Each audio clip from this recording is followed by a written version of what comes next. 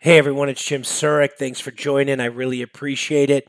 So, in this podcast, I'm interviewing Robert Greenberg. Robert currently is the executive chairman at the Alfred Mann Foundation. But Robert has a very interesting background and career in the med tech space. He is an MD and a biomedical PhD engineer. So, pretty smart guy. And his first role after his education was actually in the FDA. Robert was recruited out of the FDA by Al Mann.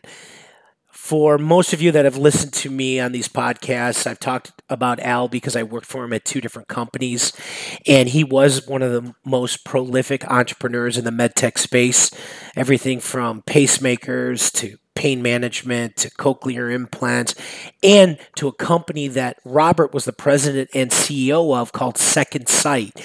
Second Sight is currently publicly traded, and it's creating vision for the blind. And they have launched a new product that we'll talk about that is going to be able, we're hoping, right, that the technology is going to provide sight to all types of blindness.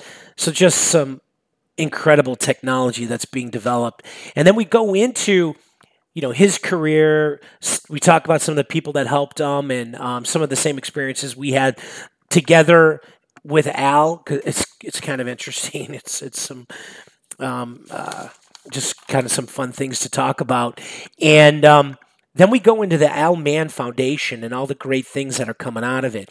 So for some of you listening, some of my peers, friends that are working at Axonics, if you didn't know, Axonics came out of the Alfred Mann Foundation, which is where Advanced Bionics came for the pain management, which is now Boston Pain, and the cochlear implants, which is now part of Sonova. So they're just leveraging their technology, and then they've created an incubator to bring on other companies to help mentor and mature to get to commercialization. So it's just a great, interesting podcast. So without further ado, hold on to your seats. Let's get at it.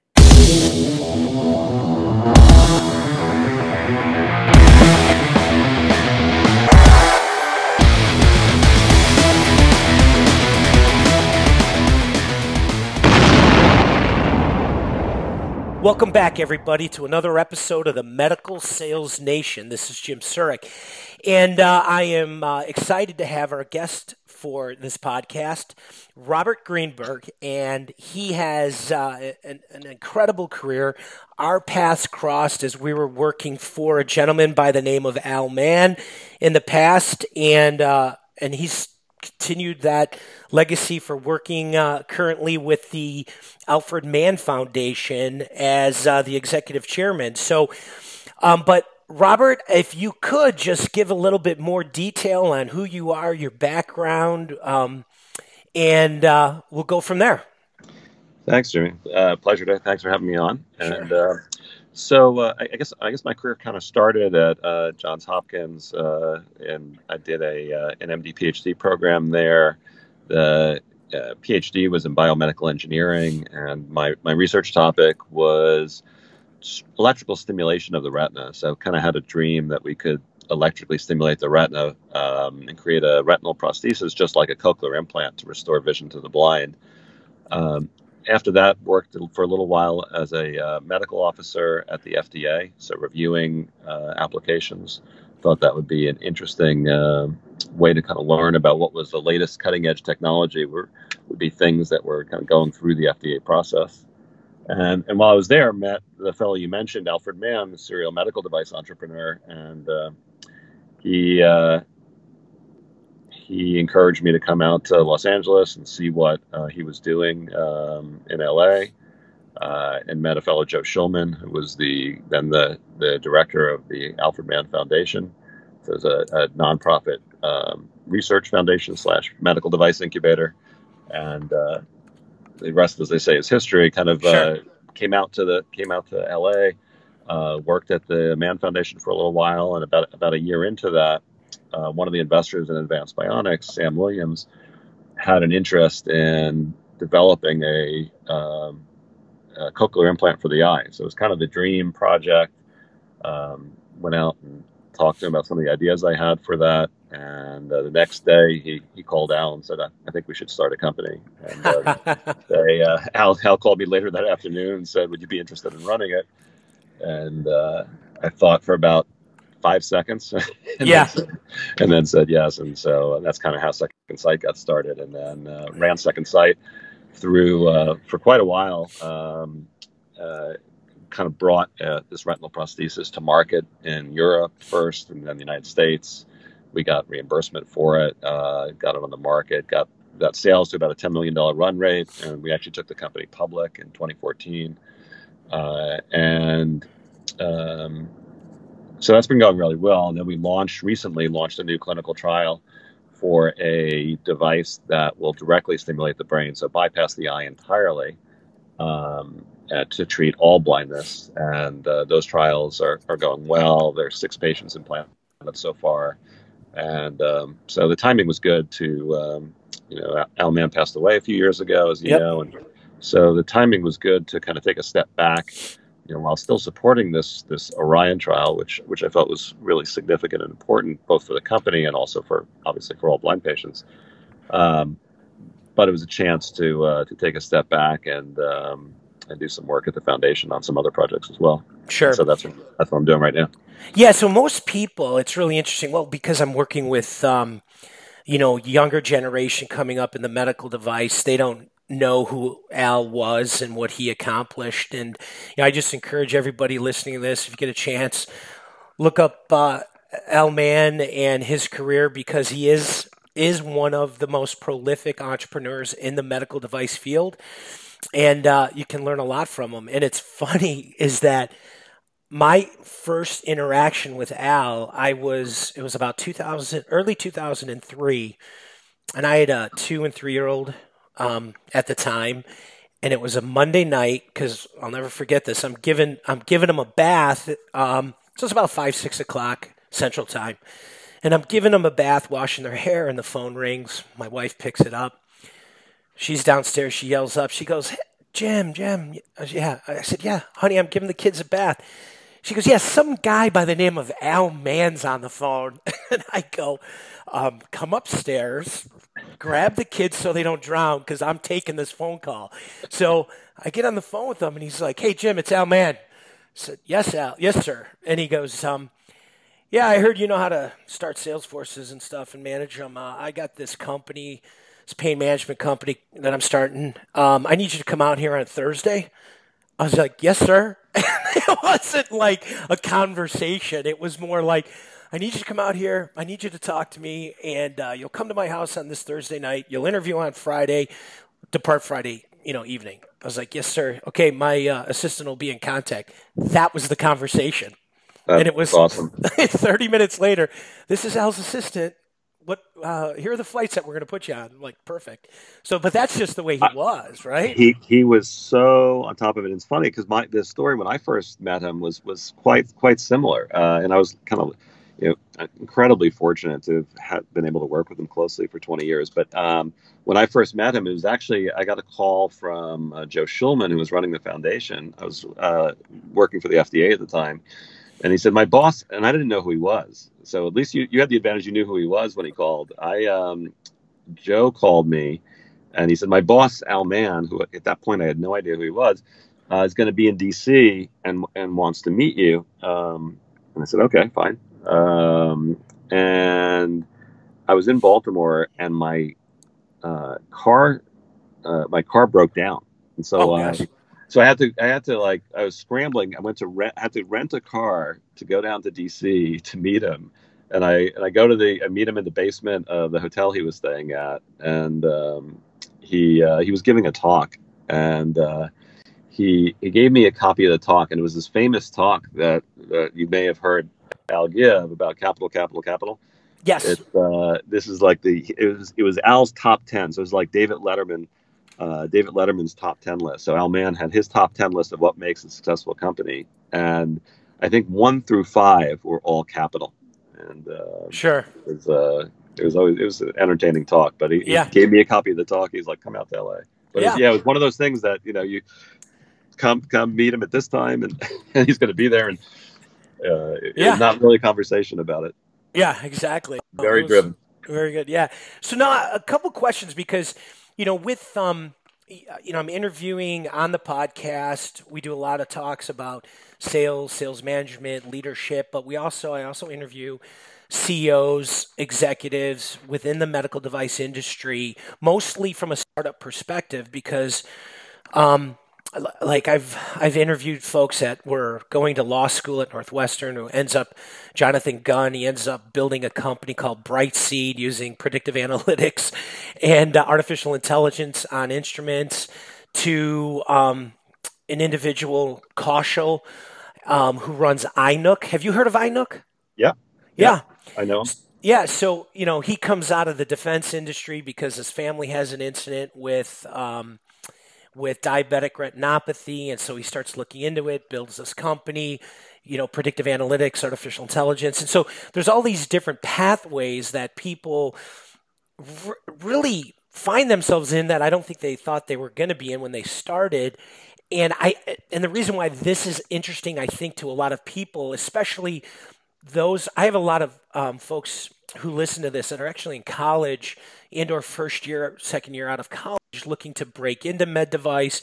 How do they do that? I have one daughter who's graduating in this spring who's freaking out about her career. What is she going to do? And I say, just get in the game because you don't know where you're going to end up. And from all the people that I talk to and have interacted with and have been blessed to meet over the years, you just never know where your career is going to go as long as you're willing to be a student forever and work your tail off. And so with that, you didn't mention though that you're a doctor, a medical doctor. Yeah, no, and I think that your advice is spot on. I give the same advice to my kids, and I think I always had an interest. So I was an engineer first. So in college, I studied electrical engineering, and I had a feeling my first business was actually a security systems business. It was an electrical engineering project for dormitory security. Interesting. It was a company called Campus Security, and it was one of these unmet needs. Unfortunately, a friend of mine had been raped in the dorm because someone propped the door open. Propped the door open for the pizza guy, and a bad actor came in. And so I had this idea that, well, maybe we could come up with this remote way that people could open the door from the pizza man from their dorm room just by listening to the touch tones at the front door. So we ended up outfitting Duke's campus and then Princeton and some other universities. And so it was a fun little business. But I kind of had this feeling that it would be a kind of higher calling and a better use of engineering talent to apply it to medicine.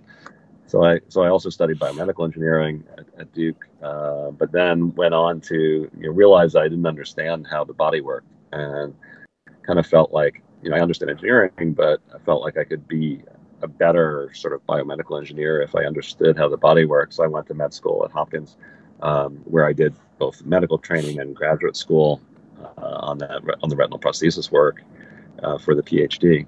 And that turned out to be, I think, a good decision. It was something that made it easier to, not so much because I wanted to be a practicing physician, but it definitely made it easier to talk to physicians, and because of this whole language. Sure. And so I think, in some ways that was the most important part. It was kind of being able to speak the same language and kind of more efficiently kind of work on the problems together collaboratively with the physicians. You could use the shorthand that they were used to using. So yeah, no, obviously, right? With Second Sight, that really came in handy. It did, and I think Second Sight was kind of the ultimate synthesis of everything I had done up until that point, both sure. from the business perspective and the engineering and the medicine. And so it was kind of it was the dream project, really. Sure. Of course, right? It was great. Great. So now, how did you end up at the FDA? So going back to what I just said, right? You don't worry about your first job; you just get in the game. And so what brought you to the FDA after the biomechanical engineering, your doctorate in medicine, and now you're working for the FDA, the government.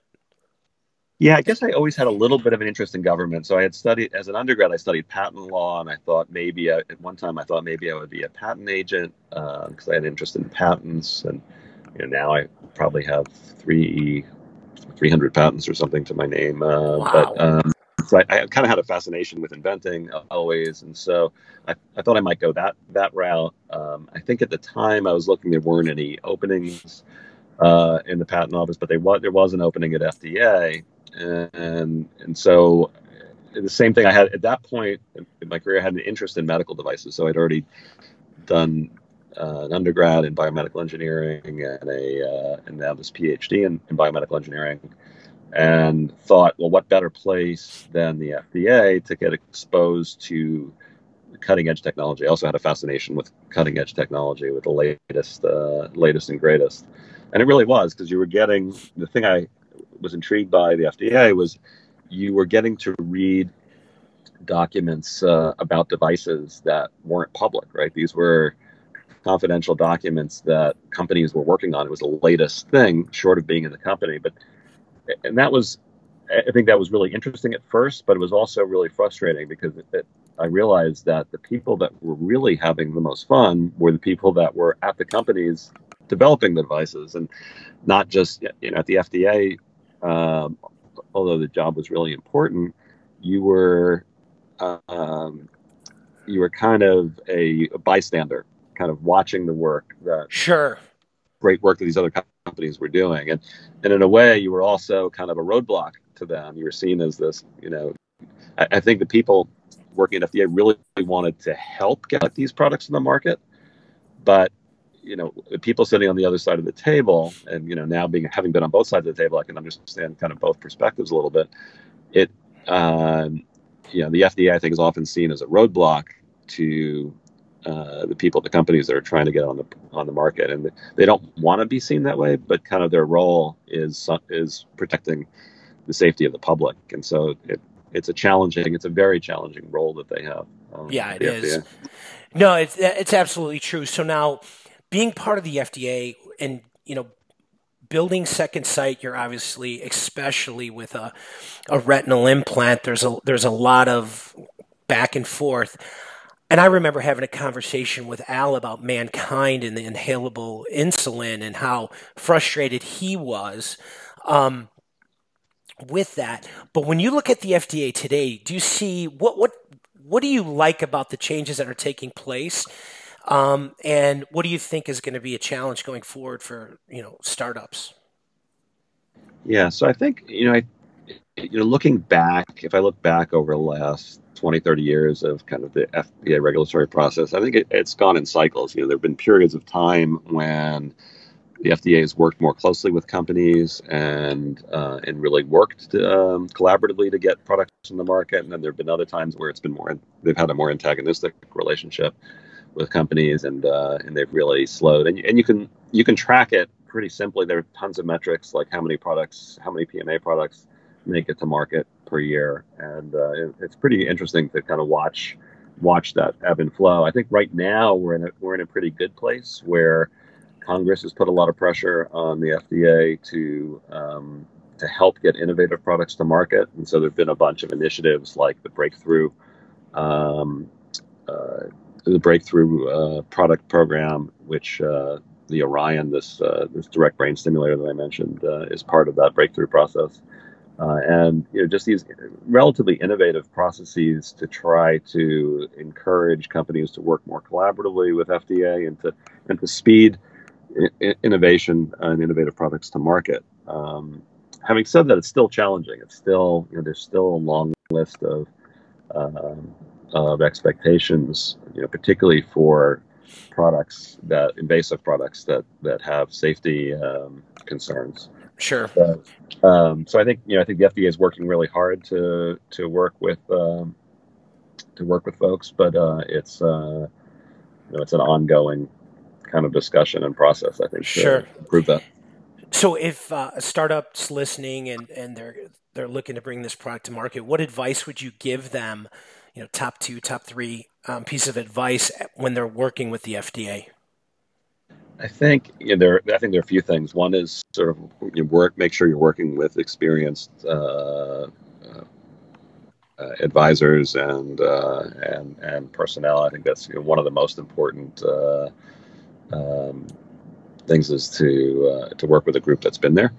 But I think beyond that, I would kind of remember that the FDA is not this amorphous structure. There are people working there at the other side of the table, and so I think the more you can communicate and kind of the more either face to face or on the phone or by email, just the more communication, the better, so that the people at the FDA really are trying to help, and so the better they understand and trust what you're doing, the easier the process is going to be. Yeah. No, it's good advice. I mean, it's just like as I go from specialty to specialty, spinal implants, neuromod pain, cochlear, ENT. I'm now in the cardiac cath lab. Is that the conversation I have is people are people, right? Doctors are doctors, but they're people. Yeah. It's the same thing with the FDA. They're human beings. Absolutely. Right? Yeah, it applies. It applies to sales. It applies to almost anything you do in life. It applies to. Yeah. So no, it's good advice. So I want to go back just one step and then jump forward. So you were interested in neuromodulation and stimulating the retina. Why? What was it about that attracted your attention and your passion? I think there were a couple things about it that were interesting to me. So I think the cochlear implants were always interesting. This idea that you could restore hearing to the deaf. My background was in electrical engineering, and so blindness seemed like a pretty significant challenge. So one of the things that attracted to me was the challenge. It seemed like something that I could easily spend a career quote solving. It seemed like a problem that was hard enough that it wasn't like a crossword puzzle. You're going to solve it in a few hours, and then you're done with it. It seemed like something that I could really dig into for a long period of time. And the truth is that it's obviously many people's hundreds of careers worth of problems to ultimately solve. We with the Argus 2, we created this first generation product, which was life changing for people, but still just the beginning, of where that can go. So that was attractive, and just the challenge of it. I think it was, and the potential impact to patients seemed potentially pretty great, and I thought I could do it. It was one of these things that I understood. I think that was another part of it from the very beginning. So my PhD advisor was this guy Gene Dewan, and I met him. I was introduced to him by this guy Dick Johns, who was the founder of biomedical engineering at Johns Hopkins, who I was working with at the time. And he said, "I think you ought to talk to this guy Gene." And so I met Gene at lunch one day at Johns Hopkins. And he said, "You ought to come to the operating room tomorrow. I'm doing this experiment. I think you might be interested in." I had explained my background in electrical engineering, so I went. So here I was, a first-year medical student. I hadn't ever been in the operating room before, and I go to the operating room and I'm afraid I'm going to touch something and contaminate it. And he's doing this experiment, the first experiment where he had this blind patient. He put one wire in the fellow's eye, and it was hooked up to a rack of electronics. And they flipped the switch, and the guy said, "I see a spot of light." And he put a second wire in this blind patient's eye under local anesthesia. The patient's awake, and turned on the current again. And the guy says, "Now I see two spots of light." And kind of at that moment, I was hooked. My God. I'm like, if he sees two spots, the rest is just engineering. All we got to do is put a bunch of spots in there, and we can make pixels, and we can. So that was kind of the moment that I was hooked. What I felt like. In fact, I went back to my then girlfriend, now wife, and said, I think I know what I'm going to do for the rest of my career. And, that's very cool. And I was fortunate enough to be able to. I didn't really know that was going to work out, but sure. I certainly hoped at that moment it would. But it's interesting too. Like I said, getting in the game and meeting as many people as you can and sharing your interests. That's how this doctor invited you into an operating room. Absolutely. Right. Yeah, and there's a lot of serendipity in all of this, right? I think had Sam Williams not been an investor in Advanced Bionics, Second Sight might not have happened. Sure. And, So for sure, there's a lot of serendipity, but I think being out there, like you said, kind of opens you up to the possibility of that serendipity happening, and then just and being willing to take those opportunities as they Yeah. show up. So so Al calls you, you have your meeting, he invites you out to LA and he wants you to join the foundation. What was it? Was it just because of Al's presence, his success? I don't want to say that was the only thing, but what intrigued you at the end of the day? What was the final, decision making process? You said, I'm doing this.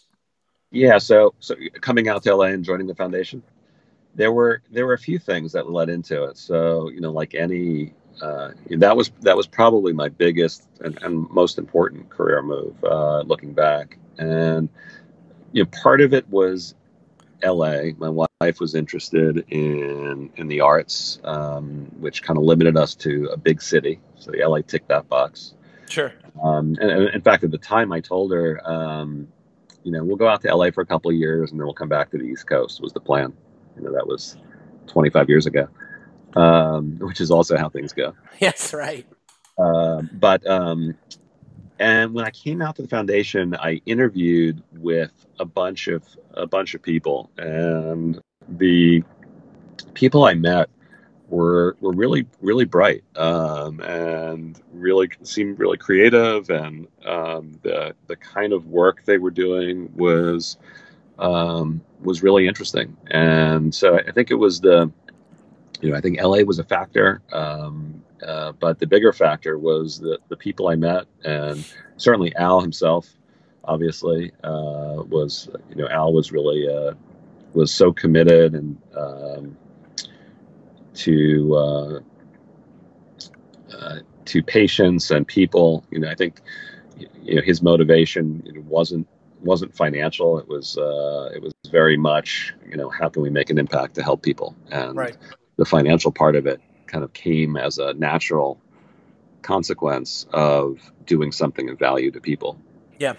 And Yeah. so that really resonated with me, and so I decided to join the team. And it was interesting at the time. I had interviewed at some other jobs, and the other jobs were paying quite a bit more, actually.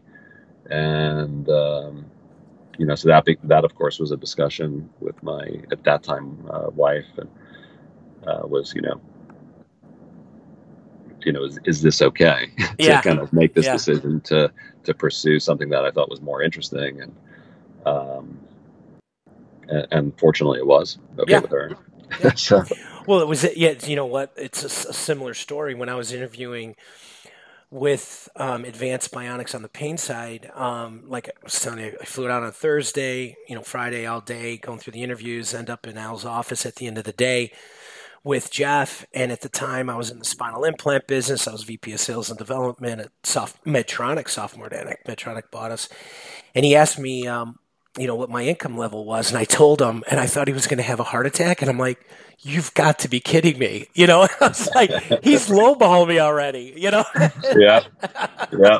No, I remember actually. I was right out of grad school, sitting actually in Al's house, negotiating my starting salary with them, and looking back, not realizing how incredibly outmatched I was. Oh, yeah, exactly.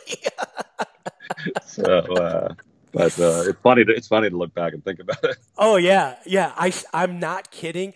So I told Al salary, bonus, commissions, all that stuff. He's like, "Oh my God," and I'm like, "What are you talking about?"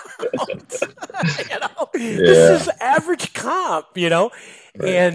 and he won, but I won in the long term for the experience, and everything Sure. worked out, right? So Absolutely. yeah. So And in truth, I mean, that's part of the way he was able to do, leverage and do more was kind of his views on comp, were that, you had to be able to live, but, not much more than that, right? You didn't really need more than that. And, the focus was, and certainly his focus in his life was entirely his work, and what impact he could make. And in fact, I was with him the day before he passed away, and he had a stack of in the hospital, had a stack of papers for MannKind that he was working on, and kind of knowing that, kind of going in and out of consciousness a little bit, but still so committed, wanting to do just one more thing. It's fascinating. That's why I encourage everybody to look him up and see what he accomplished in his career. So you get to Second Sight, and so I have a little bit of background in neuromodulation from the pain and cochlear side. So I remember meeting you and going down to your office in Sylmar, right? Yeah. Yep. And explaining the device, and I got a chance to look at it. This is just when I was in Advanced Bionics and manufacturing was down there, and showing it to me. Maybe if you can just explain to the audience what it is, the current device, because I remember you telling me about the brain stimulation piece, which is really, I think everybody just is not going to believe what you guys have developed and what you're trying to develop and bring to market. I tell people about it all the time, and their mouths drop when they hear about the technology. So maybe you can start with the retina, and then we can go into the brain stimulation device.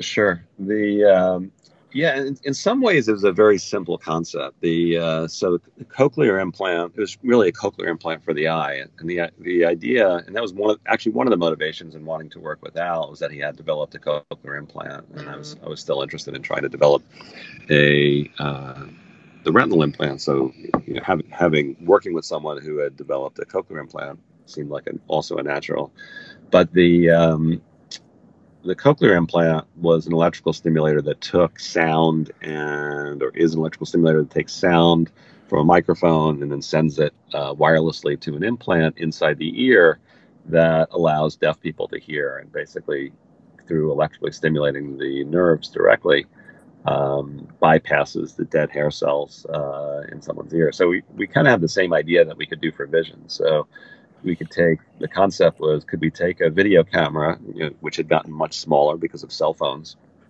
Could we take a small cell phone camera, put it on a pair of glasses, and then wirelessly transmit that to a array of electrodes, a two-dimensional array of electrodes that would sit on the back of the eye, the retina, and create pixels or spots of light that would correspond to the signals from the video camera, and restore vision to patients who had lost the input cells. In the case of the eye, it's the photoreceptors instead of the hair cells. But the rest of the retina in these diseases like retinitis pigmentosa was more or less intact. And that was one of the things we showed when I was in grad school, was that these other cells were still alive. And so we thought we could electrically activate them and create the perception of vision.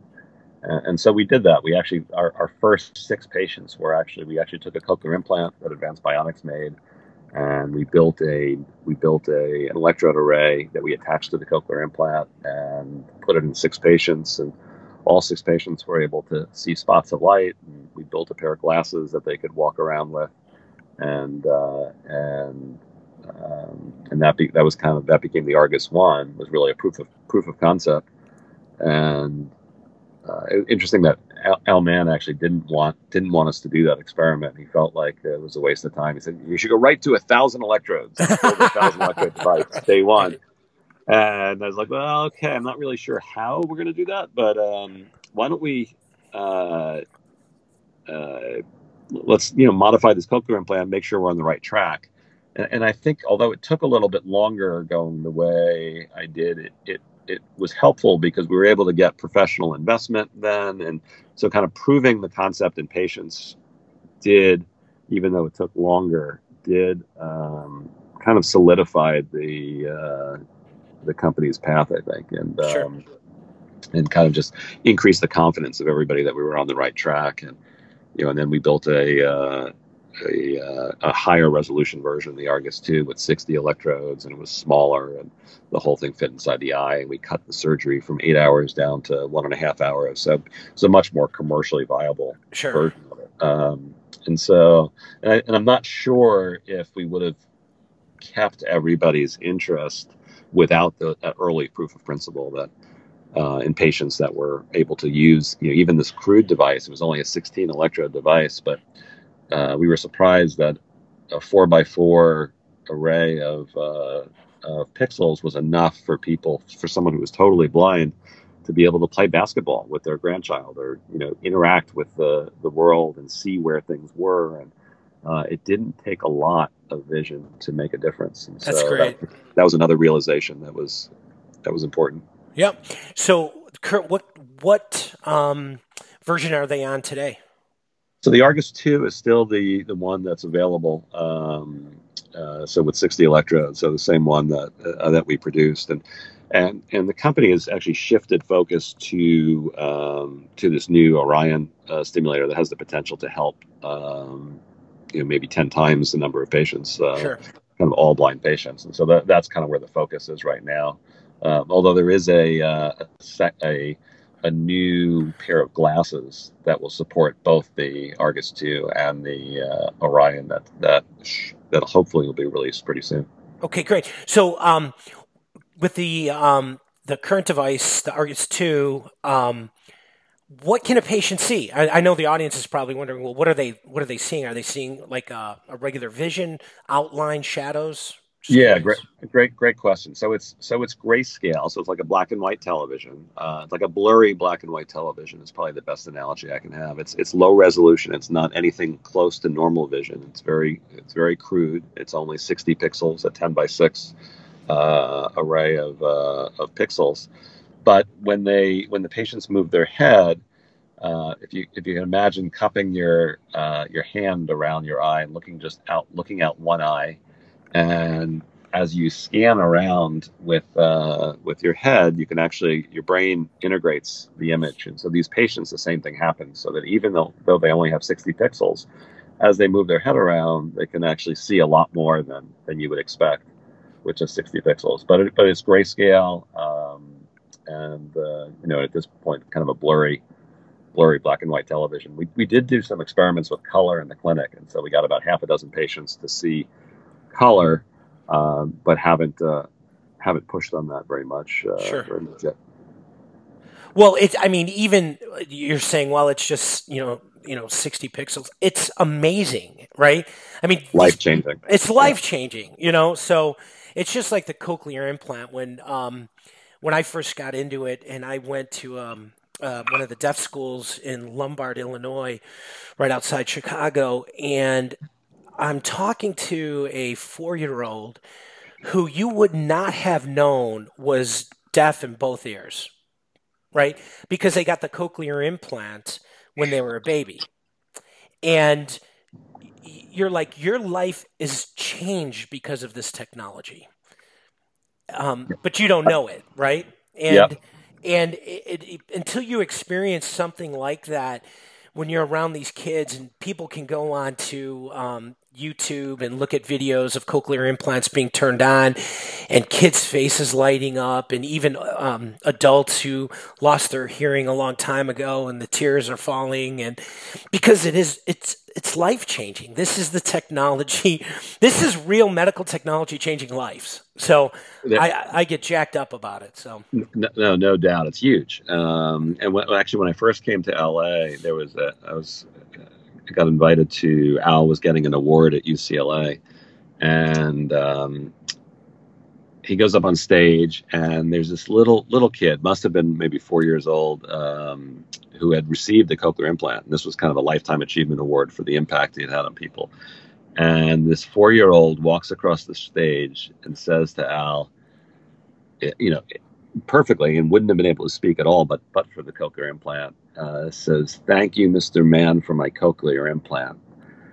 And he just broke down crying, picked the kid up, and a yeah, pretty touching moment. And yep, and you realize it was really, it couldn't have been a better introduction to coming to LA and yeah. working with Al on these products. No, that's great. Okay. So you've got to talk about this brain stimulation for vision, because from what I've read, and I am not a doctor or a engineer, this is unbelievable technology. Yeah, and it's interesting. So, like the retinal implant, conceptually, it really wasn't that crazy. And it was something. There was a fellow, Bill Dobell, who had actually done some experiments where he had put electrodes on the surface of people's brains and hooked them up to this connector in their head, like literally, like kind of bolted a connector to their skull. Oh my gosh! And would is crazy experiments, and he did this in about a dozen patients back in the early 1990s, and plugged in this video camera, which at the time took a whole backpack. But conceptually, it worked, and these totally blind people were able to see with this approach. So I kind of knew it was possible, but there were two problems that Dobell had. He all of his devices failed after about 6 to 9 months, and the other problem was that a number of his patients had seizures from the implant. So I thought if we could solve those two problems, and I was pretty sure, I wasn't 100% sure, but I was pretty sure that we could solve those two problems with better engineering, that we could make it work, because his patients got significant benefit from it until the devices stopped working. Sure. And so actually the very first thing we did, there was a friend of mine founded a company, NeuroPace, which was a brain stimulator an 8-channel brain stimulator for epilepsy. Sure, I'm familiar. Yep. And so I asked him if we could borrow one of his devices and implant it in a patient to kind of test out the concept. So kind of back to the early idea where we tested out the retinal prosthesis with a modified cochlear implant. I thought maybe we could take one of NeuroPace devices and modify it and test out the concept. And so we did that at UCLA with a doctor, Nader Paradian, and it worked.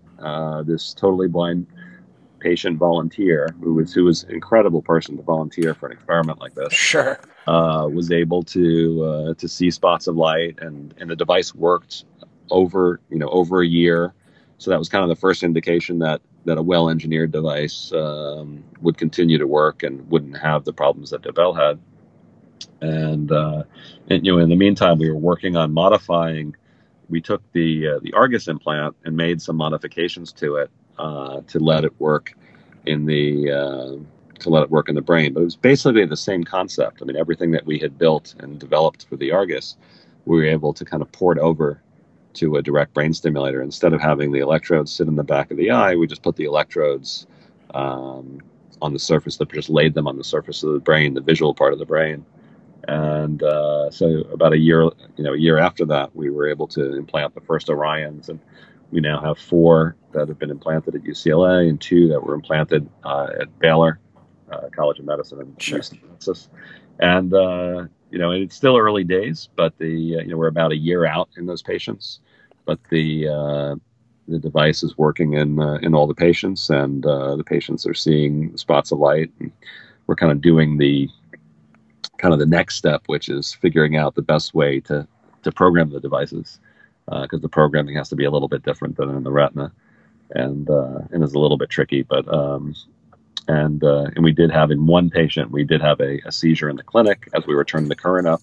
So we've dialed it back, and knock on wood, haven't had any seizures since. So so I think we're on a good path. That's great. So are you expecting the vision to be the same as the Argus 2 or better? And I guess the follow-up is, can you put not a larger array, but more contacts in that area? Yep. So I think the data we have so far, it looks like it's better than the Argus in some ways and not quite as good in other ways. So I would say net overall, it's comparable to the Argus.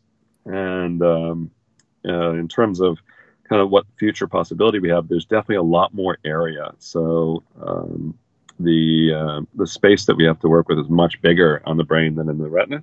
Yep. There's definitely the possibility to put more electrodes, and that's definitely one of the things that we're looking at is what the benefit might be of doing that. Well, I mean, so you put it in perspective, is This is what's crazy, that when I talked about this technology to people, I said you're putting, let's call it a surface implant on the vision part of the brain, and you're bypassing the entire optical system of your body, your eyes, and stimulating your brain for vision. Yep. It's just unbelievable. Yeah. No, And it's the bionic eye, right? yeah, It's it's pretty special. In fact, that was one of the motivators. That was the bionic. $6 Million Man was certainly from the 1960s. Was one of the shows that I watched religiously as a kid.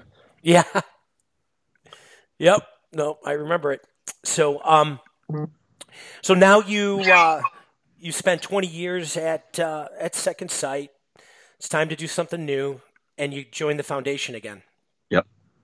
And so, what are you doing there? What's going on? How did I don't know how much you can share with what the L-Man Foundation is doing, looking at technologies, what you're excited about.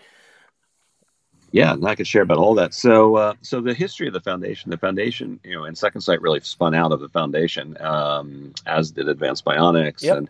and really, over the years, we were totaling up the other day. It was over $7 billion in market cap that was created from products that originated at the foundation, and the model has been developing products that had significant unmet medical needs and spinning them off as companies, and so that to be able to get the products to market. And the foundation historically, it could exit and create a company at any point along, from the concept all the way to full blown clinical trials. And for instance, one of the latest company to spin out of the foundation is a company, Axonics, that we had developed a product at the foundation, a multi-channel stimulator that Axonics is using to treat overactive bladder. And they went public in October of 2018, and as we sit here in November of 2019, are hopefully about to get FDA approval for the product. And so that's kind of an exciting It company is. and So, product. yeah, it is. No, so I'm very familiar with Exonics for urge control and fecal incontinence. I think they have fecal incontinence Yeah, clearance with the FDA. They're waiting for urge incontinence, and right. you'll be happy to know that a lot of the advanced bionics neurostim guys are over there. Awesome. Yeah, Yeah, no, I think they've Ray Cohn, the CEO over there, has put a wonderful team together, and I think they're going to do quite well. So that's just the latest example of the companies that we've spun out. Internally, we're working on some other projects. We're working on a sleep apnea project. We are working on a fully implantable drug pump that has multiple applications for local drug delivery, controlled drug delivery, and and one of the other things that we've done differently since I've come back to the foundation full time. So I had been the chairman of the board of the foundation for the past 20 years or so, but now I'm actively working with the team. And one of the things that we're doing differently is, it occurred to me that while the foundation historically has incubated our own projects and our own companies and helped kind of facilitate the early stages of these companies, we could open that up and have a bigger impact by helping other startups in the medical device space. So we've actually kind of opened up the incubator model, where now we're incubating other companies that we didn't necessarily found or have anything to do with the technology. So we have a couple companies that are in-house, that are using our facilities and have access to our team, because we have an entire. The foundation really is almost like a self-contained medical device startup. We have sure. clean rooms, quality, regulatory, HR, finance, electronics labs, mechanical labs, clean rooms for full-blown manufacturing facility, an electrochemistry lab, a MEMS lab, a machine shop. And so and testing facilities like a scanning electron microscope and actually we have our own CT scanner. And so it occurred to me that we could make these facilities and people and resources available to other companies. So and we're doing it in two ways. One is we're incubating companies physically where people might decide to co-locate with us. And then we're working with about half a dozen other companies that are remote. So we have a company in Canada, a company down in Orange County, companies in San Francisco that where we're working to help them to get to market. So one example is a company, Vivicor, that's based in Orange County, and when they came to us, they were in animal trials for a total artificial heart. So a device that that would really tough, interesting project, and one that fit the Foundation's experience in doing implantable electronics really well. And so they were in animals, and we're having some engineering issues, and so we've worked with them on those engineering issues, and we're actually going to manufacture their first human devices and help them through the FDA regulatory process to do the first in man with those total artificial hearts, which obviously big impact if we're successful, like we hope to be with them. And so we're trying to leverage, and we're continuing to do our own projects, but also now work with other projects, other companies. That's fantastic. So it's a lot of it's been a lot of fun for me and the team to not only do our own projects, but to have a chance to impact the field in a broader way too. So because this is all based around neuromodulation, are you just focused on that piece of it, or are you looking at anything? No, so we're looking a little bit more broadly. So, for instance, this total artificial heart obviously is outside of neuromodulation, right? But we are trying to take advantage of the Foundation's expertise, which tends to be electromechanical medical devices. So they don't, not necessarily in neuromod, although we certainly have a very deep bench in neuromodulation. So I'd say maybe half or more of the products are in neuromodulation, but we're one of the companies that's incubating in-house is a sensor, an implantable sensor company, and so we're definitely broadening the scope outside of neuromod. No, that's great. Well, with an artificial heart, there has to be electronics, obviously, and that's where you guys have a great expertise. I mean, that's amazing. And it goes to the legacy of Al, right, and what he's tried to do, his legacy will continue with projects like this. No doubt. And that's really a remarkable thing, and I've always been honored to have been a small player and part of what he's done. So this is just great to hear.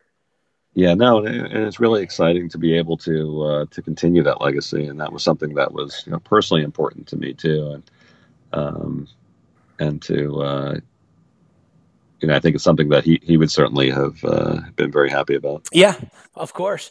How big is your team? So the team right now, so historically the Foundation kind of goes up and down because what will happen is as we build up a project, we'll hire additional staff. But then when the company spins out, a number of employees will go with the project. So right now we're at about 30. And we're kind of in that building phase again now. So the team is a very, very technical team where we've got, we've got representatives of kind of every department that you would expect.